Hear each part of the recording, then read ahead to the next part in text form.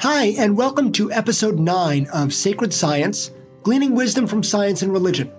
Thanks for joining us today. I'm Rabbi Jeff Mitelman, founding director of Sinai and Synapses, which bridges the worlds of religion and science. Why do people believe in conspiracy theories? How do we distinguish actual ones from made-up ones?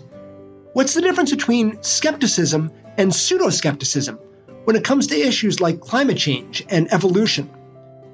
Michael Shermer has been working on questions of belief, skepticism, and knowledge for his career, and he's the author of multiple books, including Why People Believe Weird Things, The Moral Arc, and Conspiracy, so there was no one better to talk to than him about these questions. This conversation was recorded on February 16th, 2021.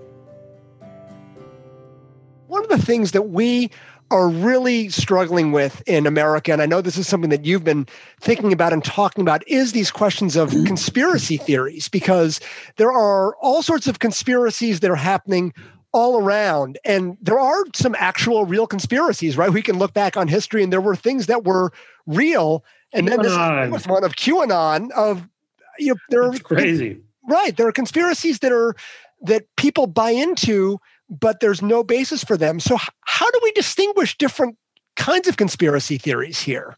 Yeah, the QAnon is an interesting one because it is so far out there that no one can possibly believe it except maybe a handful of really deranged people. I mean, there's no way Ted Cruz could believe this, that there's a satanic cult of pedophiles being run by Hillary Clinton and Hollywood celebrities like, not Tom Cruise. No, he's Scientology. Anyway, that Trump is combating them. I mean, there's no way elected officials that are obviously reasonably smart can believe this. So when people say they believe it, what are they really signaling? What are they kind of socially signaling? Their commitment to the tribe, the boss, the party, the ideology, without really probably conceding that the actual conspiracy theory is true. Setting aside the other part, which is an interesting question I'll get to in a minute. But this is probably true for most things. You ask people what their position is on NAFTA, or, like just take NAFTA, well, I'm for it or I'm against it. People speak out about this. They vote on it. But if you actually ask people, what is NAFTA? They don't know. They're clueless. They have no idea what's in this trade agreement or even who's in it. It's just like, well, but our party's against it, so I'm against it. Or climate science, it's a technical science. I'm a social scientist, not a climate scientist. And people send me these articles. I don't really understand them. They're technical. These mathematical computer models are pretty technical. So when people say they accept climate science, they accept anthropogenic global warming, or they reject it, really what they're saying is, I'm committed to science and the scientific method, so I trust it. Or I don't trust it because I don't trust authorities, because my party doesn't trust, big government or universities, or my party doesn't trust this or that. So it's really, again, it's kind of that social political signaling about their position on it. Most people don't know much about it. Same thing with like evolution and creationism, an older debate I've been involved in. If you ask people that doubt the theory of evolution, well, what is it that you doubt? Explain it in your own words, what the theory says. They're clueless. They don't really understand it. Most people don't. Even college students who take courses in science, they have a hard time explaining how natural selection works. This population genetics argument and so on. They have more of a Lamarckian approach to how evolution works. So really what they're saying is, I believe because my religion, my party, the boss, whoever, believes. And so I'm committing to that. And now you asked about true conspiracies. Yes, this is the problem with conspiracies. I mean, we deal with, let's say ESP or perpetual motion machines or something like that. They can't be true. It's not possible. This would violate all the laws of nature. So going into it, I don't have to even bother with that. But with conspiracies, theories, some of them are true. And enough of them are true that there's kind of a logic, a game theory logic to just assuming most of them are true just in case. so that you err on the side of safety or precaution. So my friend Jared Diamond calls this constructive paranoia, which he coined when he was out camping with his native Papua New Guineans out in the middle of nowhere, the jungles of Papua New Guinea. And he wanted to pitch his tent underneath this dead tree. And they said, well, it might fall and kill us in the middle of the night. He said, well, come on, that's paranoid. I mean, what are the chances that that tree right there is going to fall? Well, if you, as they explained to him, if you sleep under a tree every single night of the year and 1 out of 1,000 trees fall, you'll be dead in 3 years. Right. Oh, okay. So it pays to be, a little cautious, paranoid even. And conspiracy theories that turn out to be true are more than 1 in 1,000. I mean, just thinking of Watergate was a conspiracy, Iran-Contra was a conspiracy, all the shenanigans that the WikiLeaks exposed of the American surveillance program, that's a conspiracy. Congress didn't vote on most of those things, so we didn't have representation there. Of course, Lincoln was assassinated by a conspiracy. A good percentage of political regime change in the last 500 years around the world. It depends how you count it, but it's not trivial. It's like 20 to 30% of all monarchs that have changed hands did so violently. Violent overthrow, a coup d'etat is real. These things really happen. So the idea that could happen here is not impossible. You get some extremist conspiracists like Alex Jones, that Sandy Hook was a false flag operation to take away our guns, or 9/11 was an inside job as a false flag operation for Bush to invade Iraq and Afghanistan.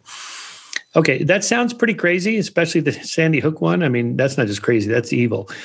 But on the other hand, there are false flag operations, and my favorite example of this that didn't happen, but it could have, was during the Kennedy administration. He inherited from Eisenhower many plans to invade Cuba and to counter Castro, who had just come to power, to assassinate Castro.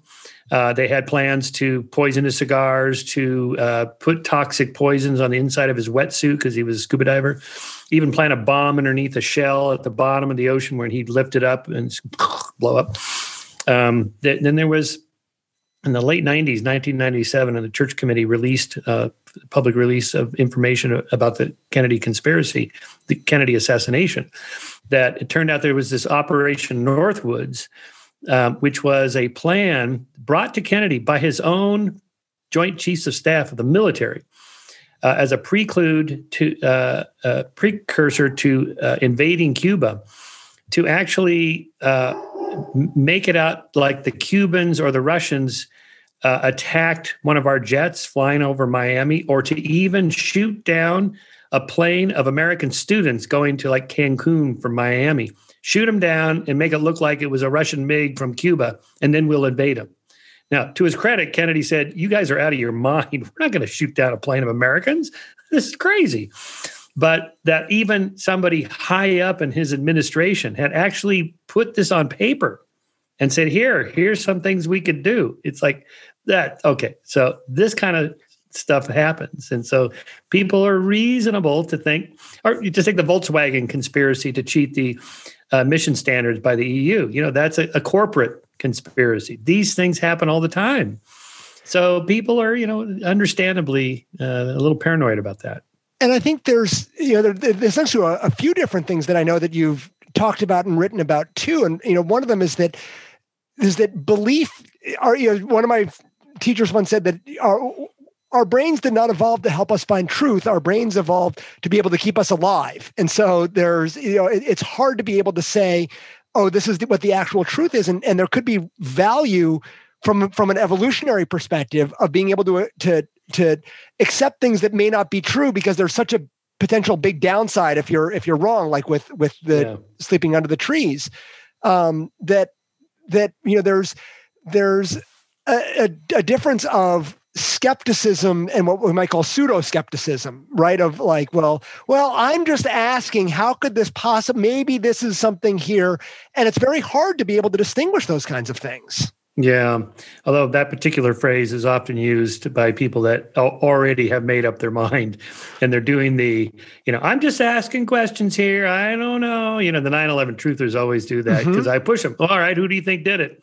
If you don't think the Islamic terrorists did it, who did it? Well, the Bush administration. Who? Who? Name names. Oh, I don't know. I'm just asking questions. Yeah, right. You hear that a lot. So. But again, I think, most people don't know that much about any of these topics until you look into them, and that takes a bit of work.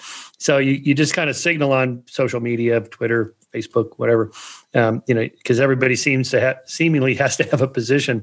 And I'm just trying to remind people, it's okay to just say, I don't know. I don't have an opinion. I don't like to give opinions about things I don't know anything about. Richard Dawkins once said that. He and I were doing a conference together, or in conversation together in Berlin. This is 2 or 3 years ago when Jordan Peterson was at the height of his fame. And we got 4 questions about Jordan Peterson, even though we never even mentioned Jordan Peterson in our conversation. And Richard finally said, I haven't read anything he's written. I haven't followed him. I just don't feel I should comment on something I don't know anything about. And he got a huge ovation for that. It's like, yes, finally somebody said it's okay to just keep your mouth shut. Right. And I think because and so much of the incentives right now are getting clicks and getting views, and the more sort of anger generating the better the incentive is going to be, right? So what is the game theoretic perspective of what's the plus of saying something versus not saying something? And it's very hard to be able to say, you know what? I don't know. I don't have enough knowledge about this to actually offer an informed opinion on this.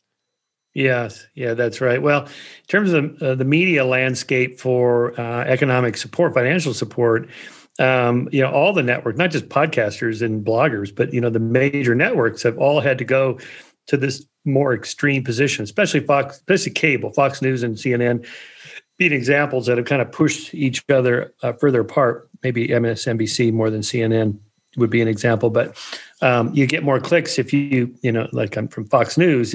I swear these guys are required to say the left, like every 5 minutes, the left. There's AOC, the left. There's crazy Antifa. That's the left. That's the liberal position.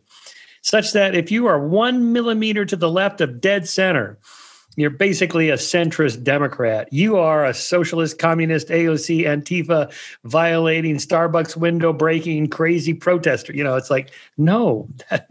But the more you go out there, the more clicks you get. This is not new. Rush Limbaugh figured this out in the 80s with his radio show.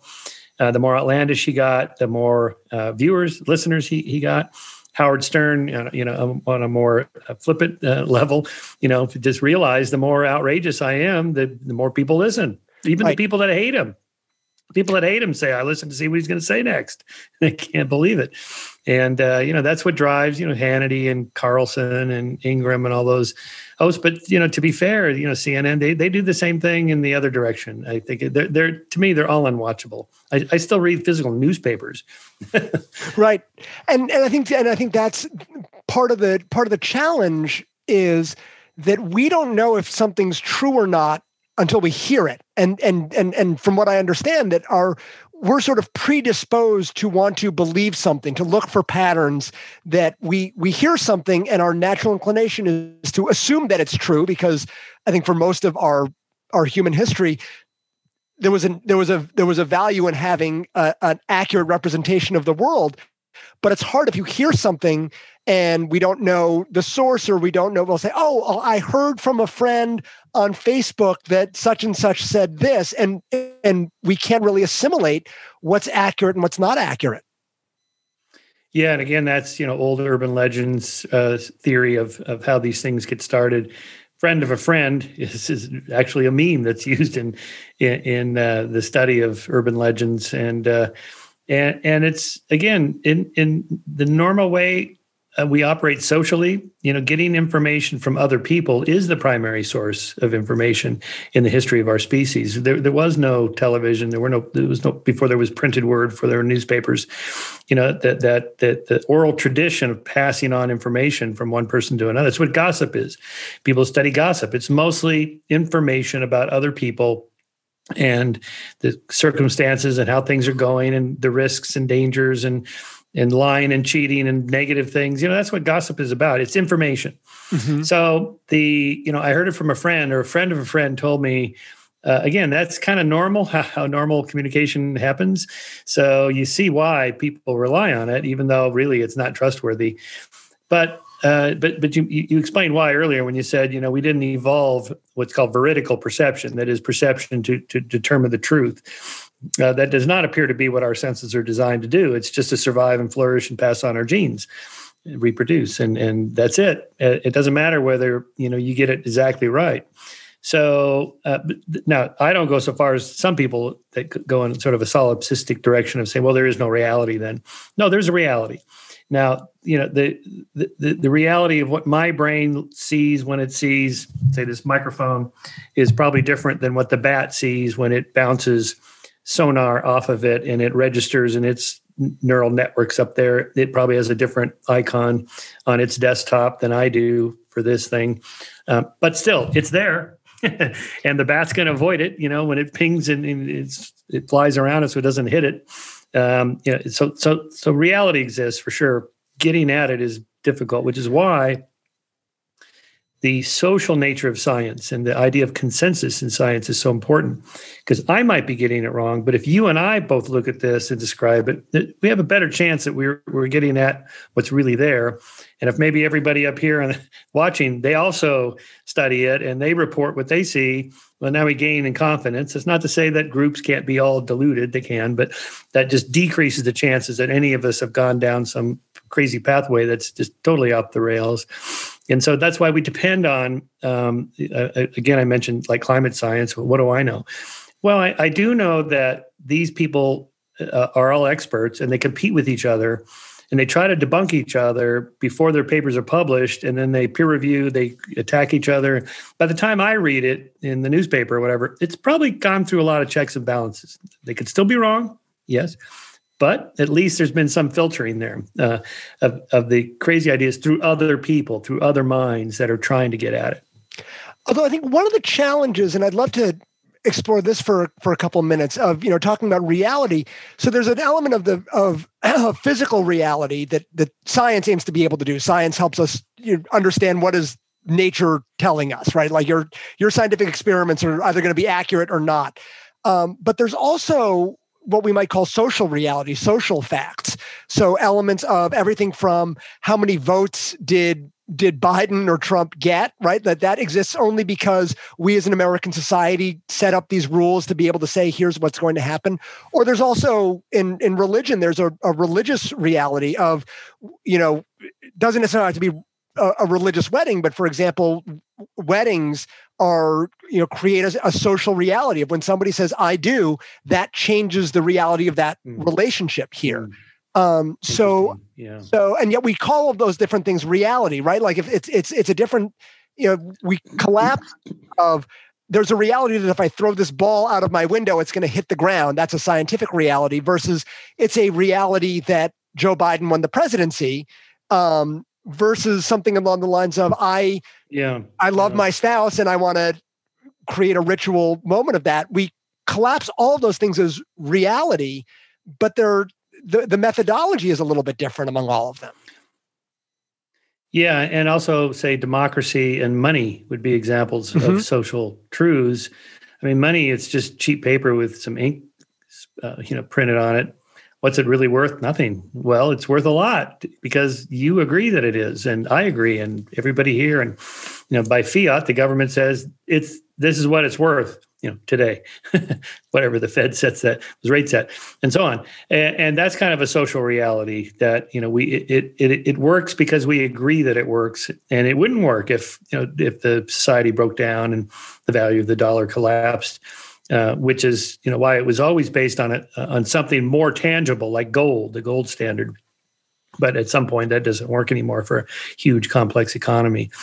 Democracy is the same way. It's like we have a certain kind of trust in the system working, which is why it was a little scary there last month that maybe this wasn't going to work out.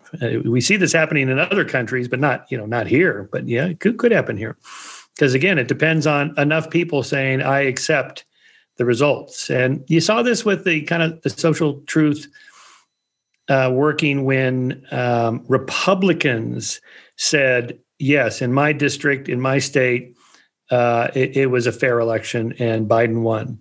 And then finally, when A.G. Barr said, Attorney General Bill Barr said, no sign, there's no evidence of election at all. It was like I had thought that would put an end to it, because that's for Republicans and conservatives, that's our man. He's Trump's man. Mm-hmm. He just is beholden to Trump. We know that Trump trusts this guy, and he says no fraud. So I thought, well, that'll do it. Even that didn't work. And then when Mike Pence, I mean, if you look up loyalty in the dictionary, there's a picture of Mike Pence. I mean, this guy is, he is as honest and straight and, loyal as could be. And when he said, nope, I'm not going to fix this election for you. Sorry. I thought, well, that'll do it. But still, okay. So that shows the power of, I think, Trump to try to override those social truths that we all depend on. And marriage, yes, it's just a piece of paper. Well, not just a piece of paper. It's a lot more than that. It makes a difference. And we know from studies showing that people that so-called shack up together, just live together without a marriage contract, they don't last as long, because, it's easier to bail when times get tough, and times get tough, right? So marriage is I'm still not sure the government should be in that business, but that's a different subject. Well, and then also I think what's interesting is the link, and we talk about this a lot on our conversations with previous people as well, of the link of religion and politics, because for some people, their view of religion tends to be deference to authority, and there are some people who are they will question a little more. So I identify as a more liberal Jew, so a lot of Reform Judaism is a lot of grappling and struggling, and we're going to change and things can evolve. And there are some who will say this is the end of the story, period. And when there's a cognitive dissonance that happens, sometimes that actually creates a split where you either become a deeper fundamentalist and to be able to sort of fit all the data into your pre-existing schema, or you completely reject what you were taught before and go against what was being presented here. Yeah, I like this idea of making a distinction between religious truths and, say, empirical truths. Like, did someone named Jesus really exist? There's some atheists go, no, I don't even think there was such a person. Well, I disagree with them. I think there's evidence. And I know that some of my atheist biblical scholars like Bart Ehrman say, yeah, Jesus probably existed. Okay. Was Jesus crucified? Well, the Romans crucified practically everybody. I mean, it was like a weekend hobby for them, and even the two people that died on either side of Jesus, they were, common criminals. And, so capital punishment by way of crucifixion was a pretty common practice. So, yeah, so Jesus probably existed. He was probably crucified. Now, the next question, did he rise from the dead after the crucifixion, the resurrection? Now, that's a different matter entirely. Here, the first two tenets are ordinary claims. The name Yeshua was fairly common, and the Romans crucified lots of people, and so we don't need extraordinary evidence for that. But 100 billion people have lived and died before the 7.5 billion people alive today. That's what demographers estimate, depending how far back you go. But just make it 100 billion. Not one of them has come back from the dead. Not one, except maybe one. According to Christians, one did. So how extraordinary is this claim? 100 billion to one. That's how extraordinary it is. How extraordinary is the evidence to support that? It's not even ordinary. It's not very good at all. There's no extra biblical evidence for this, and on and on and on. But here's my point. So, I'm skeptical of the resurrection. But the other point is that, because Christian theists have arguments for why they think the resurrection happened, and I've done these debates. But a point I make is, why don't Jews accept Jesus as the Messiah who was resurrected from the dead? And you can't just say, oh, these Jews, if they knew the arguments, they would be Christians. Like, no, they know the arguments. You can't tell me these rabbis are just uneducated. They just don't understand. No, they understand. They understand everything you're saying. They know the arguments, boom, boom, boom, and they reject them. Why? And to me, that's kind of a social truth issue. that it's not an empirical question. So I'd just be curious to know, because I don't think we talked about this before. Yeah. Why don't you accept the resurrection? So that's an excellent question. This is the first time someone's asked me in this way. So one reason that I'll give sort of the historical and then sort of my personal piece of this. From a historical piece of as somebody who is a Jew, who's a Jew and a rabbi, that the role of the Messiah as defined in first century Judaism, Jesus did not meet those requirements. The Messiah, the job of the Messiah as at the time of Jesus was to be a political leader who was going to help overthrow the Roman government and usher in a world of peace and justice. And that didn't happen. So by definition, that's not what the Messiah does. And later Christians then changed what the job of the Messiah was, at least in Judaism. The job of the Messiah is not to answer prayer. It's not to be salvation of the world. The Messiah had a very specific job. Now, from a personal perspective, and someone said, the Reza Aslan has said a lot about this as well. From my own personal perspective, if I grew up as somebody who was Christian, and from what I understand, there's actually some research that at least an inclination and desire to be spiritual, there is some genetic basis of that, of being able to. So, but if I had been raised in a Christian household, I think it's very likely I would have come up with a reason as to why I would have accepted Jesus Christ as my personal Lord and Savior. But that's not how I grew up, and that's not how I'm raised in my own cultural tradition with my language and my belief system. And there's certainly a lot of rationalization that I would do, but that's the language that I speak in. And so that's both why I don't currently, I'm not anticipating there's not going to be any argument that's going to convince me to be able to accept Jesus as my personal Savior. There's also not going to be anything scientific that's going to make me an atheist, right? Because I think the questions of is there a God it's not a scientific question. It's not an empirical question that can be answered in any kind of way. Interesting. Yeah, that's what the word agnostic originally meant when Thomas Henry Huxley coined the word in 1869. Not knowable, right? Not that we're waiting for one more experiment or another data set or some good argument, and then I'll change my mind. Like climate change. Well, it could be. I don't know. Let me see. Let's wait and see. No, not like that. There's no argument that or set of evidence can prove it. I agree with that. I think ontologically we can't know for sure one way or the other. So therefore, to me, the skeptical position is the default position. But then, of course, that's what I would say. and I think that's. But thank you for saying that about the Messiah thing. That's interesting. Ben Shapiro made a similar comment to me when I asked him that same question. That's not the job of the Messiah. Yeah, and that got changed. That does make sense in terms of like that kind of religious truth at some point. Like Jesus died for your sins. That's even more of a pure dogmatic statement. You just accept it or you don't. And I know it depends on this idea of original sin or whatever, but I remember being at a conference on stage with Richard Dawkins and Ken Miller. Now, everybody knows who Dawkins is, famous atheist, but Ken is not as well known, but he's an evolutionary biologist, especially specializing in cell biology. He has a major textbook, and he was the first to debunk the intelligent design creationist argument from irreducible complexity and the detection of design in complex systems like cells. Well, he debunked all their arguments. But he's a Catholic, and he accepts Jesus as his Savior, and he believes that Jesus was resurrected. Anyway, so Dawkins says, okay, Ken, let's say we found a piece of the true cross. There's stories about, the piece of the true cross is floating around here, and this church has it or whatever. Let's say we actually got one, and on there was a little bit of flesh, from Jesus' hand or whatever.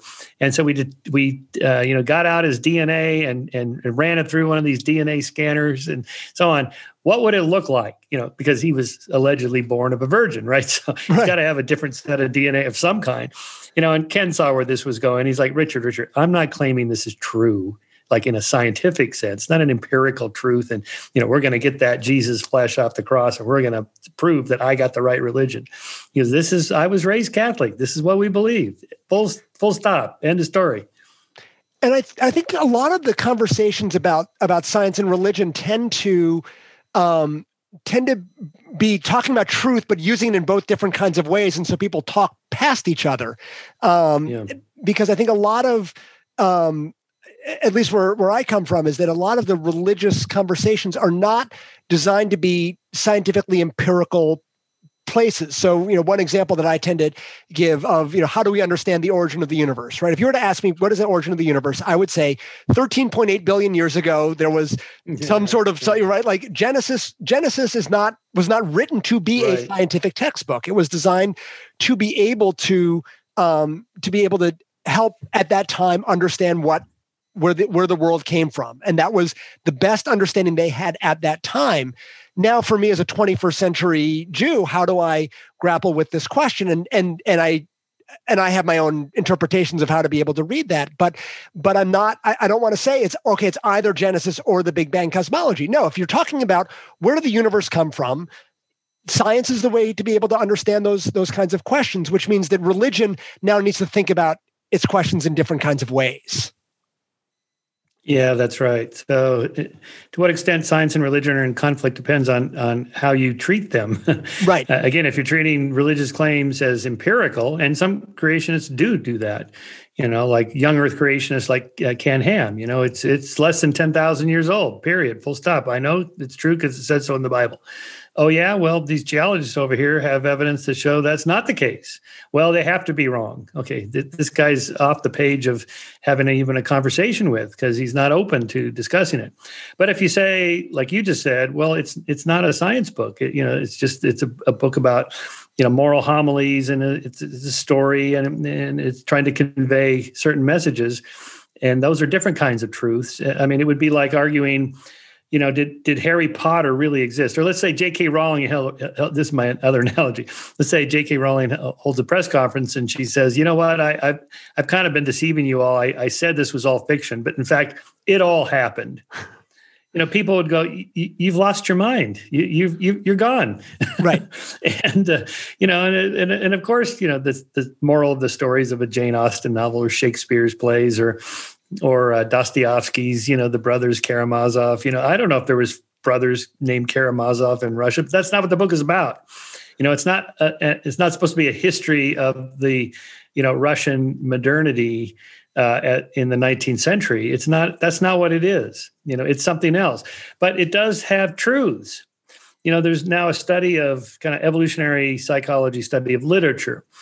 Because there's certain themes that come up over and over and over again in all literature, all good literature, so-called high literature, but it's mostly related to human nature, love and relationships and violating relationships and cheating and lying and power dynamics and hierarchical social structures and status and gossip, and these things are truths about the human condition that novelists can convey by just making stuff up. But they're not just making stuff up. I mean, there's a structure to it that's real about who we are. And that's a different kind of truth. I don't know what you want to call it, literary truth, something like that. Maybe the Bible's more like that. And yes, and I think that's an element of there are pieces of what we might call history. There are pieces of literature. There's poems. There's it's stitched together from different places, and it's also, I think, in a lot of the way that I think of my own theology, at least, is that it has value because we as a people find value in it. If Judaism were to be eradicated off of the face of the earth, and Christianity were to be eradicated off of the face of the earth, I don't necessarily think the Bible would continue to be our source of anything, because there would be no one who would be engaging with it. I think there's that we find our meaning and our value from the interactions that we have. It's a very bottom up kind of thinking rather than here's the truth and now let me fit this square peg into a round hole. I know what I wanted to ask you. Traditionally, you said you're a liberal Jew. And Judaism traditionally has been pretty liberal, kind of on the forefront of civil rights activism and gay rights and women's rights and so on. And yet lately, I don't know, I'd say maybe the last decade, 20 years, it seems like at least the far left anyway, there's kind of an ugly streak of anti-Semitism, certainly anti-Israel, but sometimes I feel like the anti-Israel is, they're sneaking in some anti-Semitism in there. Mm-hmm. What is that true? First of all, is it true? And if so, what's going on there? It's a very complicated question. It's a very good question, and I think there are a few different pieces. I think that one of the challenges is that Judaism is not just a religion, but it's also a people, and so there's a piece that comes of somebody feeling like they're attacking my family, right? And I think the other thing that I've found to be very helpful is thinking about Jonathan Haidt's work, and I'm sure you probably know him very well personally, but I very much like his work on the righteous mind. And what tends to happen is liberals, and for those of you who don't know Jonathan Haidt's work, I highly recommend his book, The Righteous Mind, that liberals, and this is both political and religious liberals, tend to focus predominantly on questions of care and on justice. And that cuts across. And liberals tend not to be as connected to the loyalty piece of that. But when it comes to questions of Israel and the Jewish community, the loyalty part of that gets activated, but it's not always conscious. And so a lot of liberal Jews feel uncomfortable because they have both of the elements of a fight for civil rights and a fight for justice and caring for the oppressed in a variety of different ways. And yet, when the loyalty piece of that comes in, it becomes uncomfortable because it's perceived as more of a right-wing perspective. More conservatives buy into the loyalty piece. And so they'll say, well, wait a second, I identify as somebody who's on the left. This is something that's coming in from the right. I'm not quite sure how to integrate that into my own schema here. Interesting. And I think there are some very good organizations I would call like Trua has some excellent work on different pieces where there is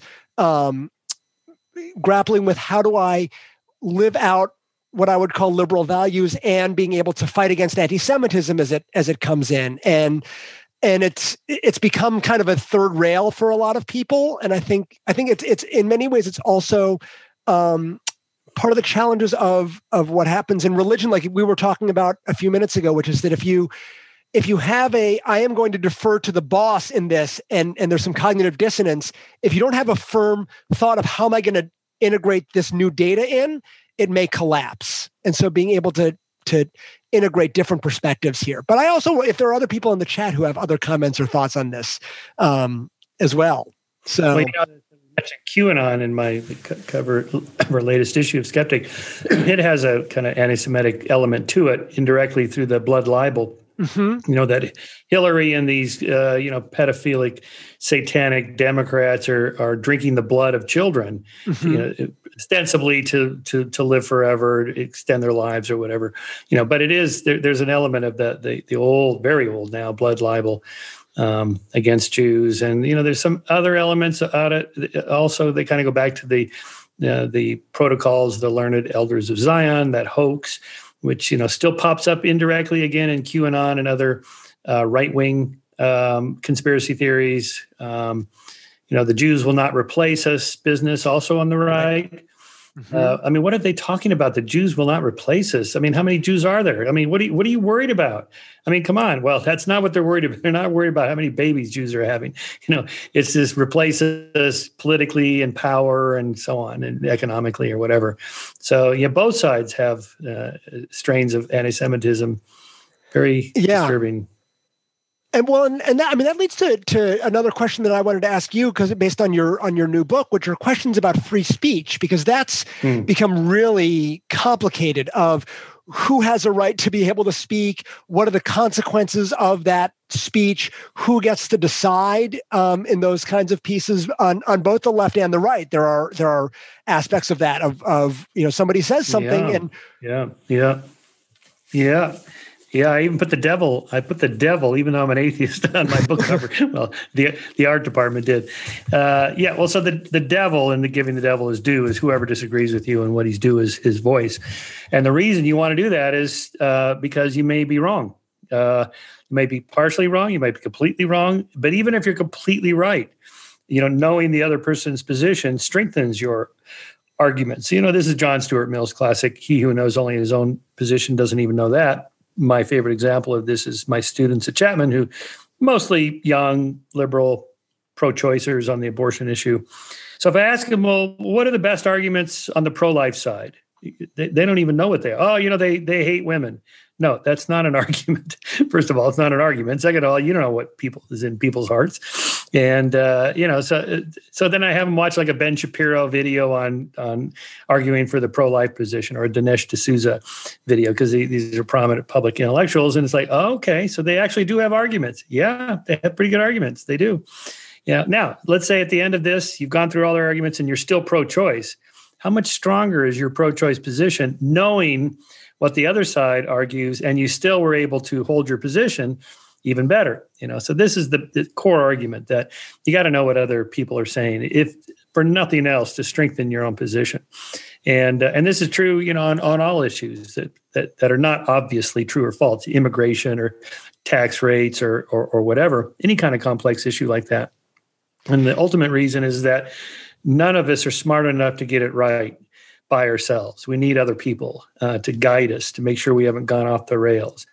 And that's what peer review is about in science. That's what scientific consensus is about. Like this idea has been run through the mill, through thousands of scientists, journals, debunkers, skeptics, the blind peer reviewers are trying to debunk you, and still it survives. That doesn't make it true with a capital T, but it's like less likely to be false. Let's put it that way. Well, and one of my friends who's a rabbi in North Carolina, actually a couple of my friends, one of whom was actually a guest on this show a couple of weeks ago, Rabbi Rachel Jackson and Rabbi Justin Goldstein, who are a couple of friends of mine who are in North Carolina, had a meeting with Madison Cawthorn a couple of days ago, and there's a very interesting article in the Jewish Telegraphic Agency about the conversation that they had, and the trying to be able to say, wait a second. First of all, he has influence and he has power. And second of all, that this idea of simply demonizing somebody that we disagree with ultimately ends up being ineffective, right? It feels nice to have the righteous anger, that there's a nice little shot of dopamine.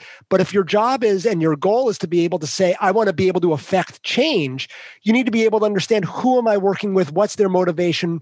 What are they thinking about? And it's a fascinating conversation, because I think a lot of people want to be able to say, people like Marjorie Taylor Greene or Cawthorn or the other people that we can think of on the left, if you're a little bit farther on the right, where we will caricaturize those people, as opposed to saying these are individuals who have their incentives and their ideas and what do they think and why, and at least being able to understand that is a prerequisite for moving forward. Yeah, totally. Yeah, what worries me about extremists like Marjorie Taylor Greene on the one side, or maybe AOC on the other side, is we have a duopoly in American politics. We have two strong parties, and we're never going to have more, because of the way the system is structured and the way the money flows. We're never going to have more than two. So we need two strong that are pretty close to each other, maybe within the 2 40-yard lines, if I can use a football analogy, but the moment you start going to between the 2 30-yard lines, between the 2 20-yard lines, they're really far apart. And the fact is, most Republicans and Democrats they're pretty close to the center, just a little left, a little right. Biden's pretty centrist Democrat. But the right paints him as if he's AOC. They make AOC seem like that's the Democratic Party, or Antifa. That every week, Sean Hannity and Carlson, they have the segments of what Antifa is doing this week, and then they immediately say, this is the left, this is liberalism, this is Joe Biden's America. It's like, this is not accurate. This is inaccurate. Or the left, portraying the Proud Boys as representing all Republicans. It's just not true, right? But but the negative effect is it's very polarizing, right? It drives people apart, and even Obama said at the end of his second term, if I watched Fox News, I wouldn't vote for me either. I mean, it's just right. It's terrible. So polarizing. The other thing about censorship, though, that backfires for those who want to censor speech is it calls attention to the people you're trying to censor. The banned in Boston effect, sometimes called the, Barbra Streisand effect, when, Barbara tried to get her home in Malibu sort of blocked off the maps because people were taking boats out and taking pictures of her house. Anyway, she made a big stink about it. And then next thing you know, everybody and their brothers out there taking pictures of her house, right? So just keep her mouth shut, right? If you really want to silence somebody like a Milo Yiannopoulos, who's in kind of an agitator on college campus, he was, just ignore him.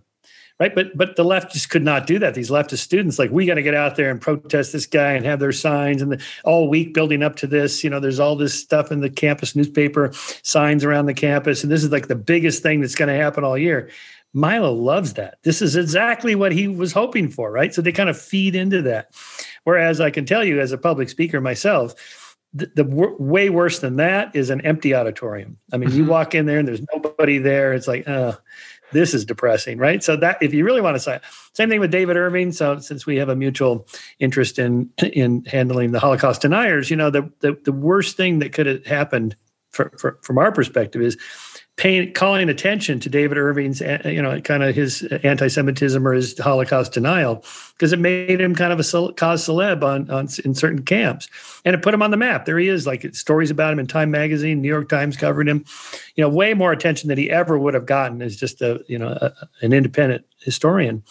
And then when he was arrested in Vienna, when he flew to Austria to give a talk at one of these far-right groups about World War II, about Hitler and World War II, and then maybe a little on the Holocaust, right? So I have a whole chapter in here on David Irving because I defended Irving. I wrote a letter to the judge saying, this is not right. You should just let him go.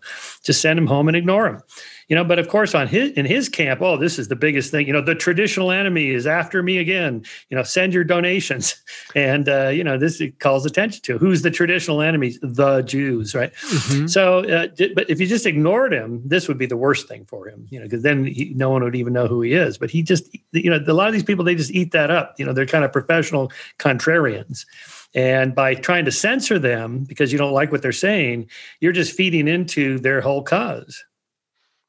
Yeah, it was a question of to what extent. I mean, I think, and I'm assuming this is also, raising a question. This is I think a bigger challenge in a lot of our society right now, which is there are some significant problems that we're facing in a variety of different ways, and a lot of and you talk about this, I think in the moral arc also of. Trying that America and democracy is kind of a scientific experiment, right? We try something, we mess it up, we try to do a little bit better, which is how science is supposed to work as well.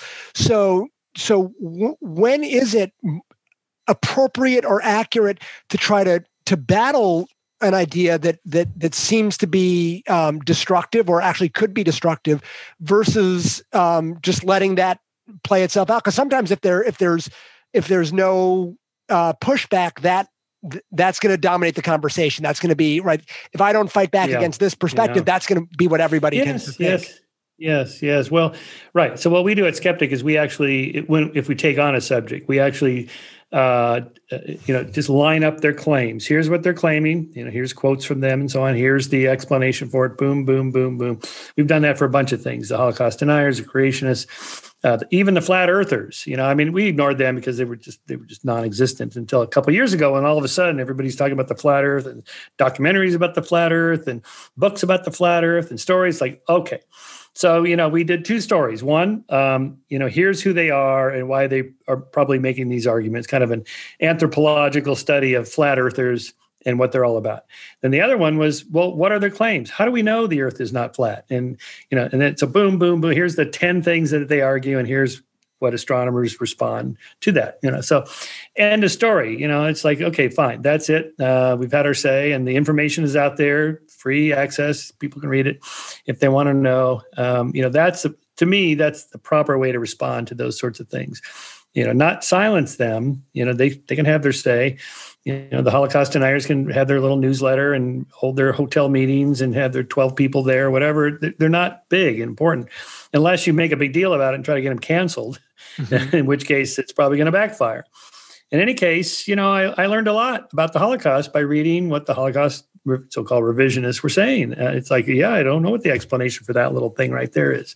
And in a way, it's a lesson on engaging with people like that. Before the Holocaust deniers involved with the creationists. And I noticed a lot of evolutionary biologists would debate these creationists, and they didn't do well because they thought the debate was about evolutionary biology. It's not about that. It's not about evolution at all. It's about something completely different. And they have a whole set of arguments and way that they debate.